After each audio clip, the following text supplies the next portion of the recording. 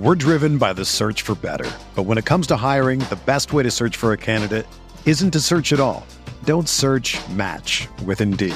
Indeed is your matching and hiring platform with over 350 million global monthly visitors, according to Indeed data, and a matching engine that helps you find quality candidates fast.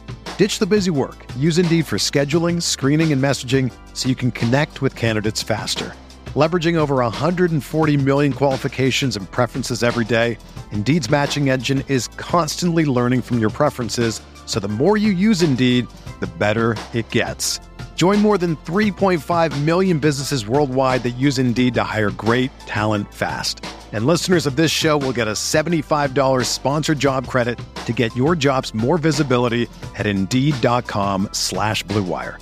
Just go to Indeed.com/Blue Wire right now and support our show by saying that you heard about Indeed on this podcast. That's Indeed.com/Blue Wire. Terms and conditions apply. Need to hire? You need Indeed. Welcome to the Mind on My Money podcast presented by Pinnacle Trust. Hosted by RebelGrove.com publisher Neil McCready and Pinnacle Trust financial guru Martin Palomo, the Mind on My Money podcast tackles the financial questions we're all thinking about. From paying for college to saving for retirement, from life insurance needs to 401ks and everything in between. The goal is to help you take the stress out of financial concerns and give you some tips to enjoy life while your mind is on your money. Now here are your hosts, Neil McCready and Martin Palomo.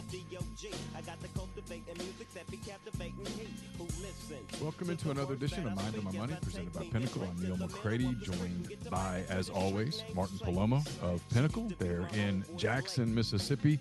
We're going to keep it a fairly short show today because I've got a couple things I've got to do. But we'll get you a show. We'll talk about some stuff with the Fed, GDP gain, maybe recession odds getting longer, which is good news. I think we'll get Martin's thought on that in just a moment. First, I'll tell you quickly that I'm coming to you from the Clark Ford Studios. Clark Ford's in Amory, Mississippi. 662-257-1900 is the number. Call it. Ask for Corey Clark. Tell Corey what Ford product you're looking for. He'll send you a quote within business hours. 15 minutes in business hours, I should say. Right to the bottom line. There's not going to be any hassle. There's not going to be a haggle. He's not going to harass you. He's just going to give you a quote. Then you can shop that quote around. Use it elsewhere if you choose. Wouldn't recommend that, but it's okay. It's legal. Or you can do what I'm doing.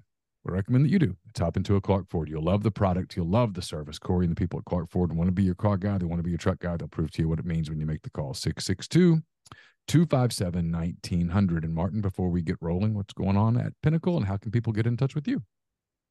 Yeah, man. Kids are about to be back in school. So puts us back into kind of a normal pattern. I think we got about a week or so before that happens, but we are kind of getting back into the groove. Markets just are resilient. They keep trucking along, which is good. Nice change of pace from last year. But I'll kind of stick to my guns, man, and say that investing is a piece or a part of planning, but is not planning. So if, there are folks out there that are just doing their investment piece on their own, and don't really know what their future plan looks like, it makes a whole lot of sense for us to have a conversation and see if we can be of service and, kind of no pressure.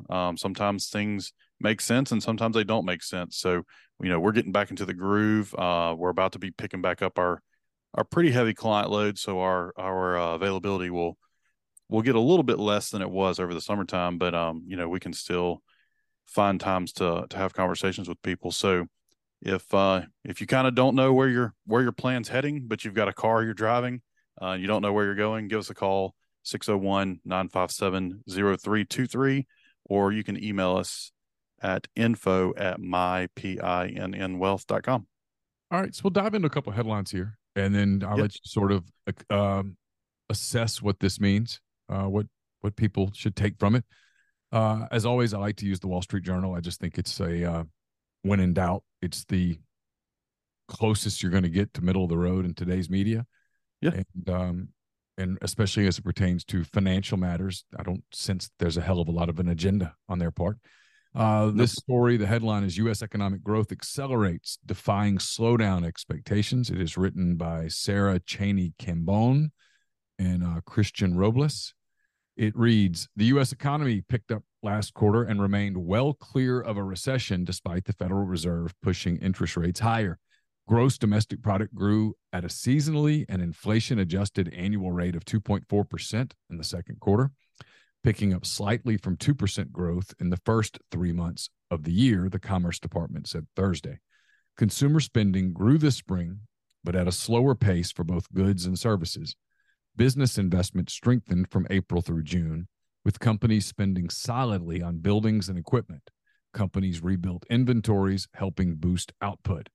Final sales to private domestic purchasers, a measure of consumer and business spending that gauges underlying demand in the economy, grew at a 2.3% annual rate in the second quarter, a solid pace, but a slowdown from the 3.2% growth in the first quarter. Overall, the GDP report adds to evidence that the economy remains resilient amid higher interest rates. The labor market is still tight, and inflation is easing. Economists are now dialing back their recession expectations after many had projected a downturn would start in the middle of the year in response to Fed policy. The Fed acted to raise its benchmark interest rate to a 22-year high on Wednesday. Chair Jerome Powell didn't rule out another increase, but emphasized the amount of time it can take for higher interest rates to cool inflation. We've turned the corner on the risk here, and instead of being heavily weighted to recession, it's balanced between recession and not recession, said Amy Cruz Cutts, chief economist at AC Cutts and Associates, before the data was released. So there's a lot there. Consumer spending grew at an annual rate of 1.6% in the second quarter, down from 4.2% growth in the first quarter. Slowdown largely reflected cooling purchases of big ticket items after Americans snapped up vehicles at the start of the year as they flowed back onto dealership lots. I'll stop and let you assess. Sure. We threw a lot. Yeah, that was a lot of data. Here's the fastball, here's the curve, here's the slider, here's the change, here's another fastball. Now, what do you think? All in one pitch. Yeah. Hit a ball that is moving, but it's like quantum mechanics, right? The ball is there, but it's really not solid. It's many particles in between that have the illusion of being solid. All right, so we'll take them one at a time. Here's the fastball. GDP Yeah. grew at a seasonally and inflation-adjusted annual rate of 2.4% in the second quarter. What do you make of that? I think that's positive news for us because, we had GDP. I think it was GDP was up 2% Q1, and then we've got a 2.4% print in Q2, and I know that there was the fear that we were going to have a recession in kind of middle of the year, end of the year, was really pretty heavily dependent on what happened in the second quarter. So getting in a revised up number, and I think that's the last part of the article you're reading was saying it's more of a balance between if we're going to have recession or not have recession, or economists are kind of split on whether we're going to have recession or not have recession. And I think we still could end up in a recession by year end, because the traditional definition is 2 quarters of declining GDP, which is can be a little bit of a head fake too, because there's a difference between declining quarters of GDP when they're I'm just going to make something up, like let's say that we're 2.4% in the second quarter. Let's say that the third quarter is 2.2% growth and fourth quarter is 2%. So we've had 2 consecutive quarters of declining GDP. So technically, we're technically in a recession. But if GDP is at 2% growth, yeah, it's slow and slowing, but we're still not in bad shape. This is not a 2008 type scenario. And if we hit recession, I'm going to stick to my guns here and say, if we find ourselves creeping into recession, I still think it's going to be shallow. And the more economic data that comes out is really showing that it's going to be a pretty shallow recession. If we even get into one, Powell may actually thread the needle and be able to manufacture that soft landing. And again, I know there's a lot of Powell haters out there. And did he do everything right? No, he hasn't. I think the only black eye that he really has is the rate hikes probably should have started, the end of 21 instead of, rapidly in 22. But, toothpaste is out of the tube. We're not putting that back in. I run into a lot of people on the Powell hate, and it's a confusion. It's the question I asked you last week, and you gave a great answer. I went back and listened to it. I still don't completely understand it because I don't live and work in your world.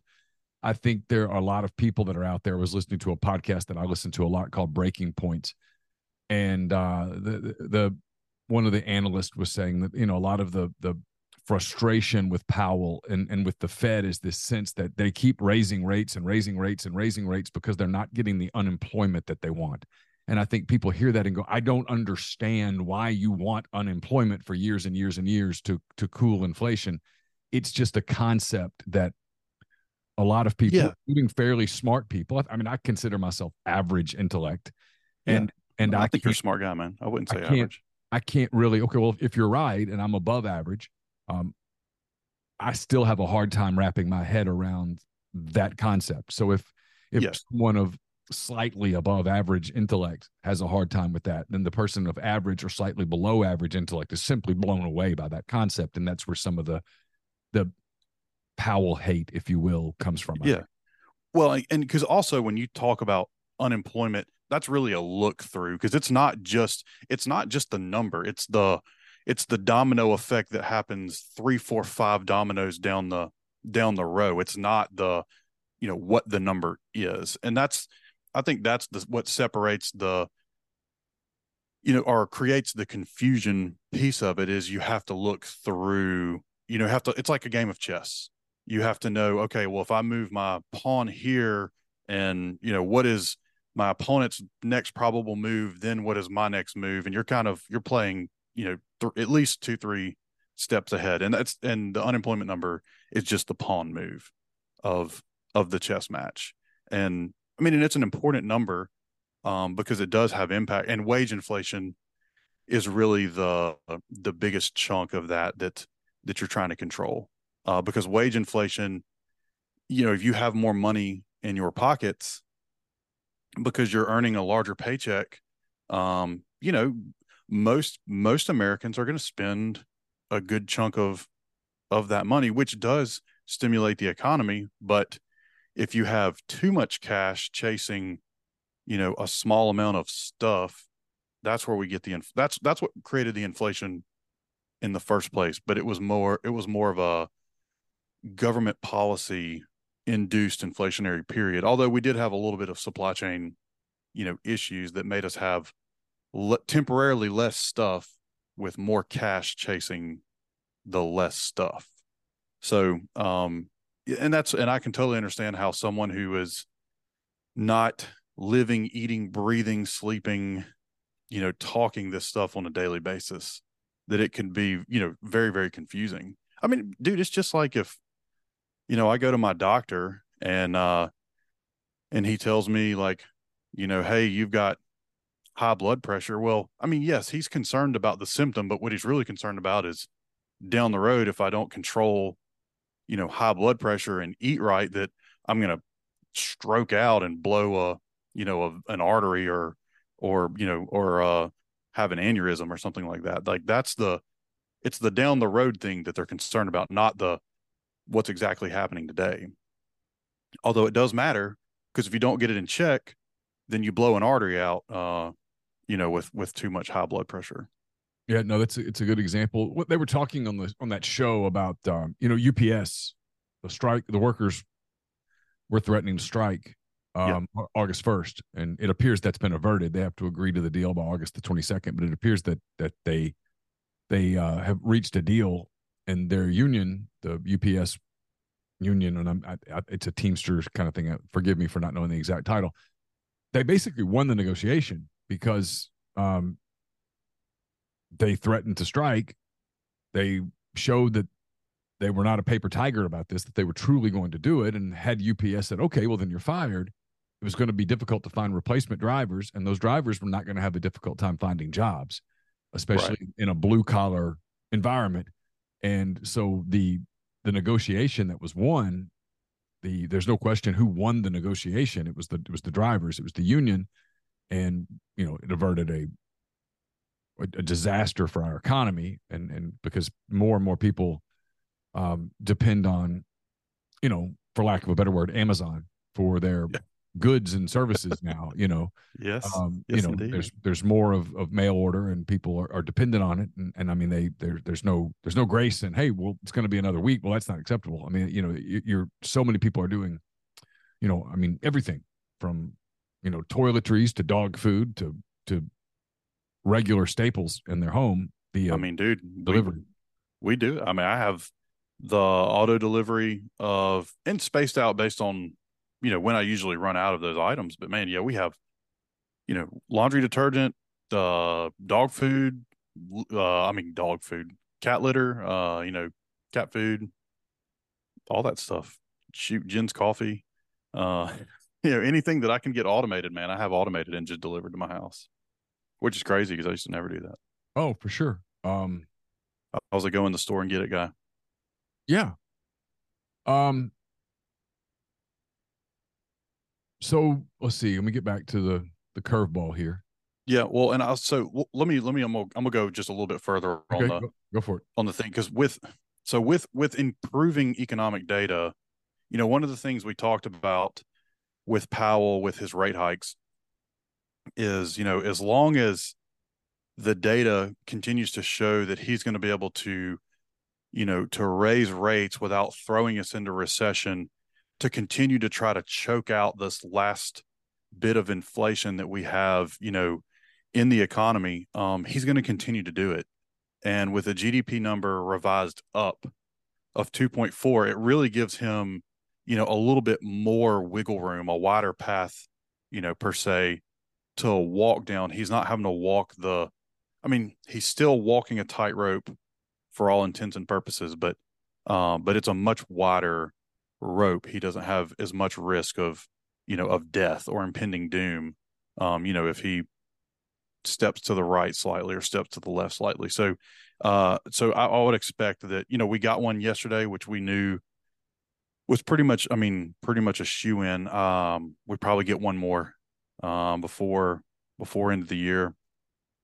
And then, in the Fed reporting or the dot plots, which I don't expect anyone outside of my industry to know what that means, but it's kind of the direction the Fed thinks interest rates are going to head, for the next several hikes.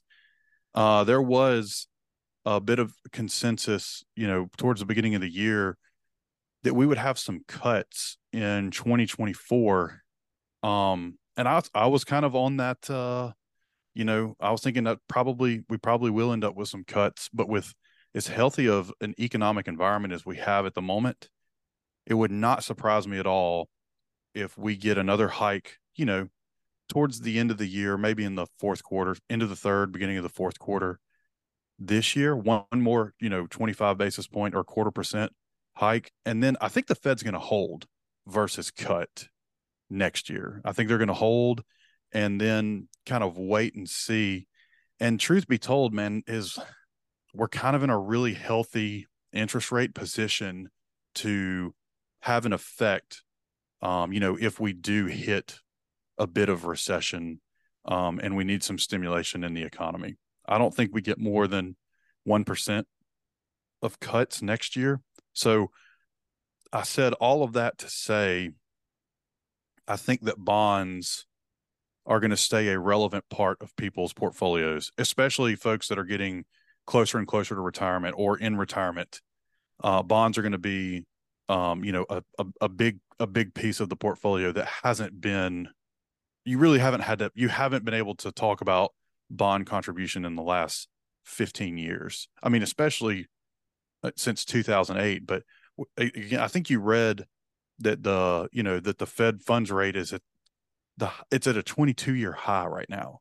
So since 2001 or 2002, we haven't had 2001, we haven't had rates, short-term rates at this level, which for folks that have cash, which is usually folks in retirement, man, this is not a bad thing. And then for folks that are getting closer to retirement, bonds are finally going to be in a position to where they can protect if we have another market slide, where they weren't able to do that last year because there was no room for them to help protect. And and then you'll also get compensated in the form of interest payments to have them in the portfolio. So it's been a painful journey to get to where we are, but I'll say it's been painful because we had the drugs in us for so long on on the low rate environment, and everyone was just high on low interest rate policy. And now that we're returning to a normal and having to get sober or clean, we are feeling the effects of sobriety, which is not fun in the very beginning, but long term is going to be a better. I think it's a healthier environment for us to be in. I will say that the flip side of the UPS thing is Anheuser-Busch and Bud Light laying off hundreds of U.S. workers. Again, the story from Wall Street Journal, the author's name is Nagai Young, I think is how you say that. I apologize if I have it incorrect. I'm almost certain I do. Anheuser-Busch InBev laid off hundreds of workers at U.S. offices after months of slumping sales at Bud Light, the world's largest brewer, which also sells Stella Artois and Budweiser. On Wednesday, said the cuts would affect less than 2% of its roughly 18,000 U.S. workforce. The layoffs won't impact frontline workers such as brewery and warehouse staff, the company said. While we never take these decisions lightly, blah, blah, blah, these corporate structure changes will enable our teams to focus on what we do best, brewing great beer for everyone. No one has ever accused you of brewing great beer. The restructuring eliminated corporate and marketing roles at major U.S. offices, including St. Louis, New York, and Los Angeles. Bud Light sales have tanked since April amid a commercial backlash over a promotion with transgender influencer Dylan Mulvaney. Earlier this summer, Mexican brand Modelo Especial dethroned Bud Light as the top-selling beer in the U.S. AB InBev is slated to update investors on its latest quarterly financial results next week. Yeah. We're driven by the search for better. But when it comes to hiring, the best way to search for a candidate isn't to search at all. Don't search, match with Indeed.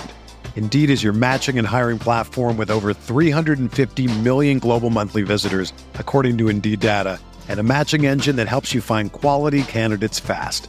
Ditch the busy work. Use Indeed for scheduling, screening, and messaging so you can connect with candidates faster. Leveraging over 140 million qualifications and preferences every day, Indeed's matching engine is constantly learning from your preferences, so the more you use Indeed, the better it gets. Join more than 3.5 million businesses worldwide that use Indeed to hire great talent fast. And listeners of this show will get a $75 sponsored job credit to get your jobs more visibility at Indeed.com/Blue Wire. Just go to Indeed.com/Blue Wire right now and support our show by saying that you heard about Indeed on this podcast. That's Indeed.com/Blue Wire. Terms and conditions apply. Need to hire? You need Indeed. When you need mealtime inspiration, it's worth shopping Kroger, where you'll find over 30,000 mouth-watering choices that excite your inner foodie. And no matter what tasty choice you make, you'll enjoy our everyday low prices, plus extra ways to save, like digital coupons worth over $600 each week. You can also save up to $1 off per gallon at the pump with fuel points. More savings and more inspiring flavors make shopping Kroger worth it every time. Kroger, fresh for everyone. Fuel restrictions apply. Well, and one of the things I've been really surprised at, sorry, my ADD is kicking in here, but we're talking about the InBev stuff, and then my brain just went, all into, it was really the middle America that were the most, I'm going to use the word offended, and I don't mean it in the term that we use it in, hey, you offended me by what you said, but like offended to the point where they said, hey, I am unwilling to, spend my cash there now. And they put their money instead of their mouth, into action. And dude, and it kind of goes to show that all this noise, and I'm talking both sides of the political spectrum, all this noise that gets made by the extremes, yeah, they have the bullhorn, but the most impact still comes from, middle, I'm going to say typical America, that's not extreme. And I mean, I think Budweiser is, the InBev issue with Bud Light is a great example, of that. And I know that people will try to call the typicals that I described the silent majority, and we can call them the silent majority, for purposes of the show. But it's pretty impressive to me to kind of watch how all of that unfolded, and to say like, hey, things have consequences. I know one of the things we would say around elections is elections have consequences, but I guess being flippant about politics also has consequences. You piss your base off, and and they may vote with their pocketbook back to you, which is what happened with InBev. I know Target a little bit of a same situation, but not quite the level that that Bud Light experienced. Yeah, I mean, Target reacted a little quicker to it than Bud Light, which I think thought it would go away, and Bud Light at times has almost doubled down a little bit. That whole was dumb. The idea is, I always talk about hand raised guy. There was a guy in the back of the room when they're having the meeting that goes, I mean, the hand raised guy doing his or her job would have raised his or her hand and said, "What are we doing? Why are we doing this? Yeah. Why are we doing this? This is dumb. This is dumb. It's just dumb. Why can't we just go run the Clydesdales? Just sell beer. Just sell beer. Run the Clydesdales out and let their manes flow in the wind, and people like the horses, guys. Just do the horses. Maybe, I was watching. Maybe smash a little bit of America in there, and as the Clydesdales are going past, America. Cowboy in his boots after a long hard day. Yeah, open up a cold Bud Light. Yeah, picking up a cold Bud Light. Maybe even Kid Rock as a cameo. You could have made it a co-ed softball game. At the end of a co-ed softball game, the guys and girls, drink a Bud Light, hang out by the truck and drink a Bud Light, or go to the bar and drink a Bud Light. It just would have been so simple. And just when someone goes, well, I really think we need to be cutting edge. No, we sell beer. We don't need to be cutting edge. We really don't. We just need to sell beer. And sell beer, and lots of it. These are the people who drink our beer. They're loyal to our beer. Let's not do this. Let's not tell them, hey, you need to be more progressive, or you need to be more accepting. No, let's just let them buy our beer. Okay. Yeah. Let's just let them buy our beer. Let's not stick it in their faces. And when someone goes, well, some of these people need it stuck in their faces. Yeah, but we don't need to be the ones to do that. Even if you're right, that's not our job. We sell blue cans of beer, and we don't want them to switch to the white can, and they'll do it just like that, or the silver can. We just want them to stick with the blue can. That's what someone should have said. But hey, listen, in today's, based on what I hear from people in corporate world, that would get you fired. Which is insane, man. Which is insane. Yeah. You would get fired. So instead, they go through with a stupid media campaign, lose millions of jobs. The marketing people get fired anyway. Yep. And I do kind of wonder, Harvard Business Review is excellent at writing case studies when things happen that are, positive and negative in the world of business for college students to study, dig in, and present a case on it. I wonder how long it's going to take for Harvard Business Review to do a case study They won't do it for they InBev won't, and Bud Light. they won't do it because it's to do it accurately. You have to say some of what I just said out loud, and they can't because, frankly, what I just said, if someone listened to what I just said in the corporate world, they would say that I was a bigot. Bottom line. That is the bottom line. They would say you're a bigot, and I would say I just pointed out that it was a remarkably flawed, easily preventable marketing campaign that cost you millions of dollars in a space that you should never have lost. You had total command of the market, and you blew it, and you did it intentionally. It's the football team that just needs to run the clock out, and they go, no, hey, we're gonna watch. We're gonna run this flea flicker. Was this kind of Alabama versus Auburn, right? I'll give you an example. The kick six. Well, no, that was a little more. I mean, kind of. I'll give you a better example. I'll give you a football example. Arkansas was playing Texas A&M last year, and they're marching up and down the field. In the first quarter, they're about to take a big lead, and they decided to run a trick play. They brought in a wide receiver, put him at quarterback, and they ran some trick play that obviously had, they'd drawn it up in practice and they'd seen what A&M did on film, and they obviously thought this is going to be awesome. And they practiced it a couple of times, and it was great. The coach just couldn't wait to run it, and it backfired. The drive fell apart. They had to punt. They ended up losing the game. And I think you could circle that play as the beginning of the momentum shift. The momentum shift. And because what they were doing essentially was running the ball between the tackles and having success. And it's like, this is kind of boring, and this is boilerplate stuff. This is meat and potatoes, but it's working. And hey, as long as it's working, let's just serve meatloaf and mashed potatoes. Yeah, but that's boring, chef. Yeah, but it works. We're selling it. It's working. Yeah, but I really want to do the foie gras. Yeah, but these people don't want foie gras. They want. They clearly are indicating they want meatloaf and mashed potatoes. Yeah, but have you seen the foie gras? It's when I put the little parsley. It's no. I know, and I think that happens in corporate world, and they say we must show everyone how progressive we are, and we must show everyone how tolerant we are and how accepting we are, and that's great, except that's not what your role is at this moment. Your role is just to sell beer. So, fair enough, man.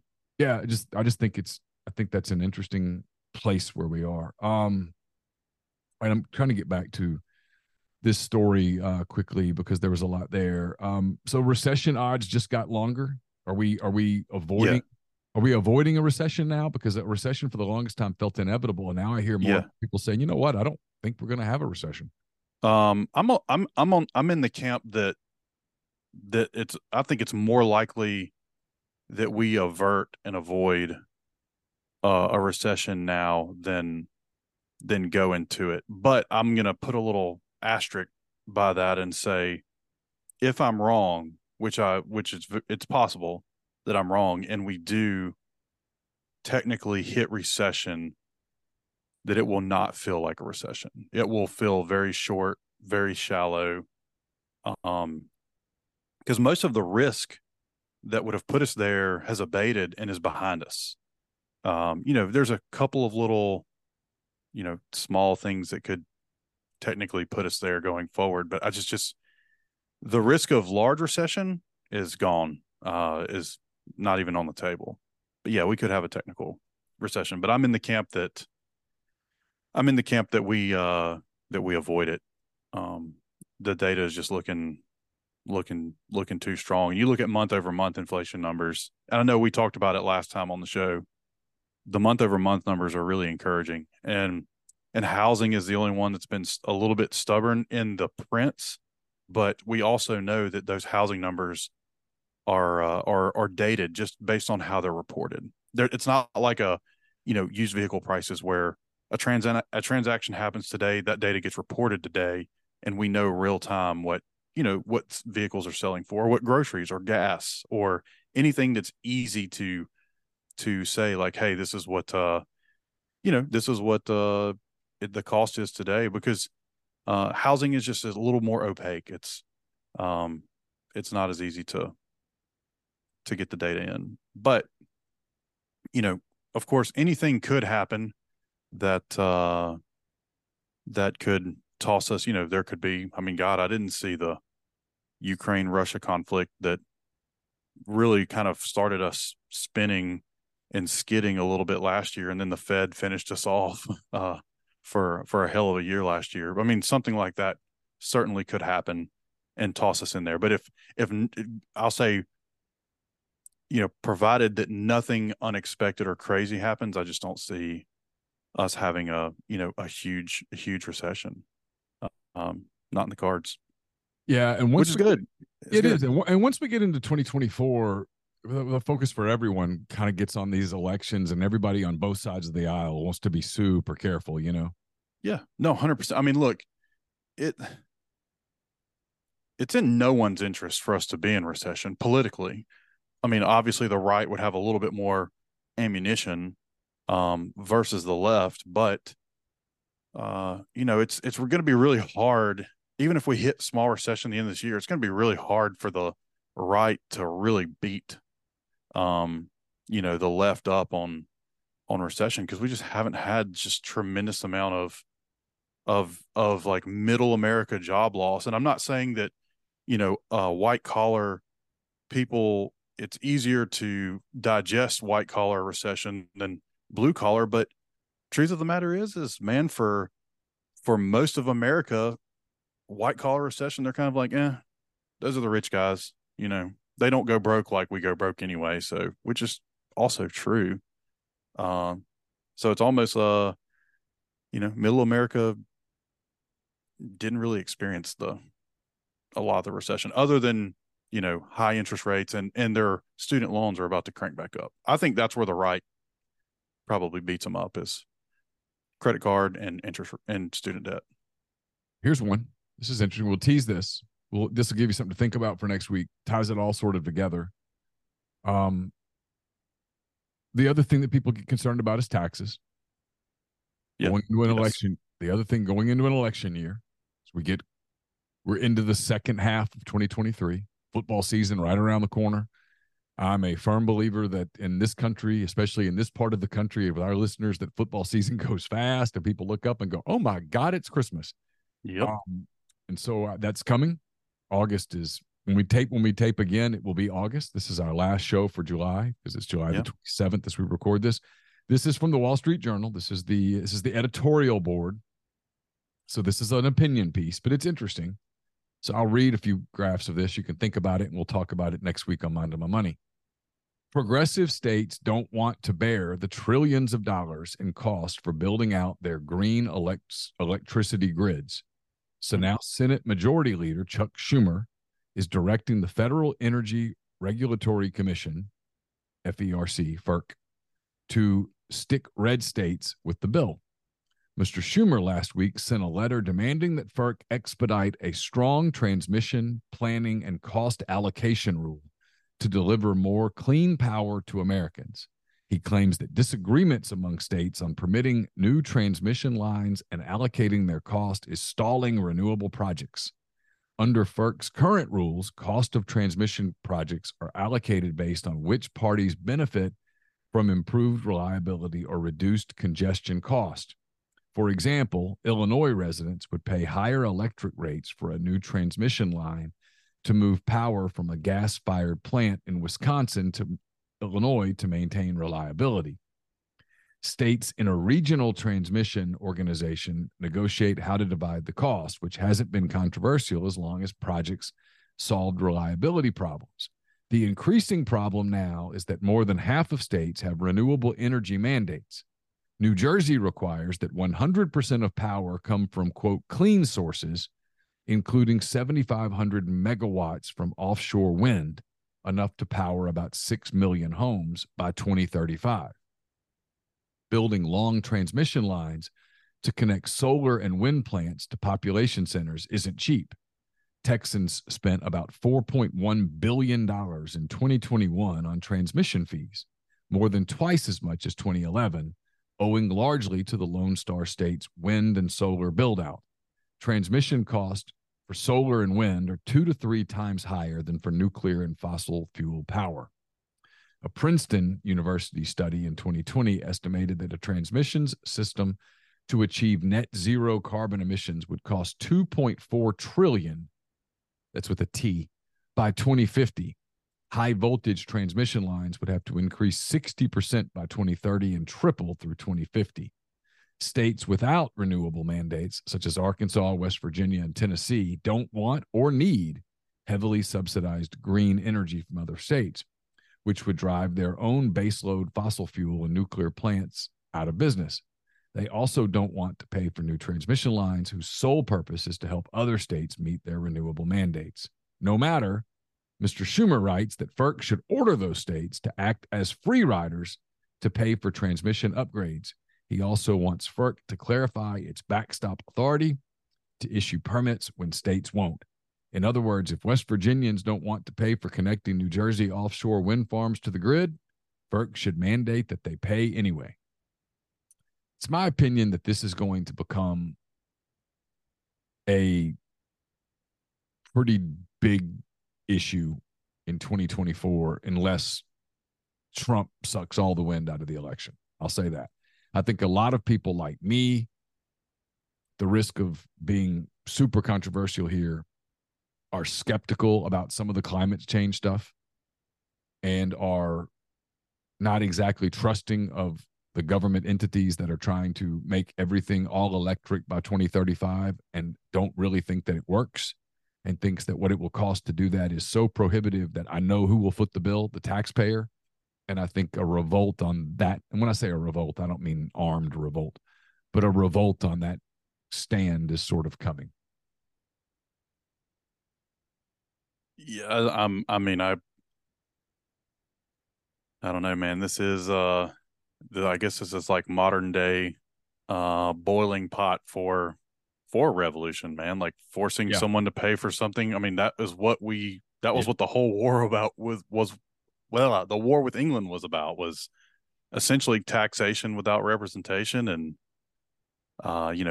taxing us on something. I mean, I realize like there are some things that we all subsidize, but for the greater good. Like, I'm never going to tell you I'm unwilling to pay for public schools to be funded, or fire departments, or roads, or police department. Like those things, like we need those for our society to exist functionally.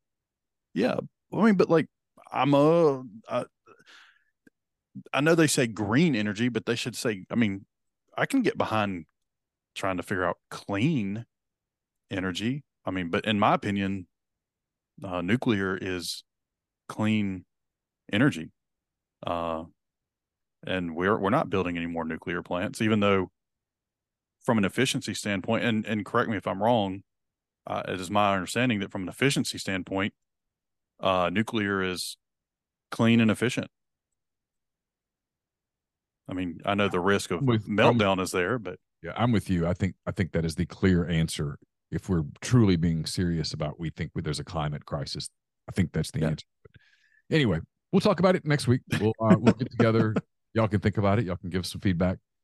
Cool. On social media or emails or whatnot. And we'll talk about it next week on Mind on My Money. Don't forget, it's mypinnwealth.com, MYPINN wealth.com. Martin and the people there do a great job.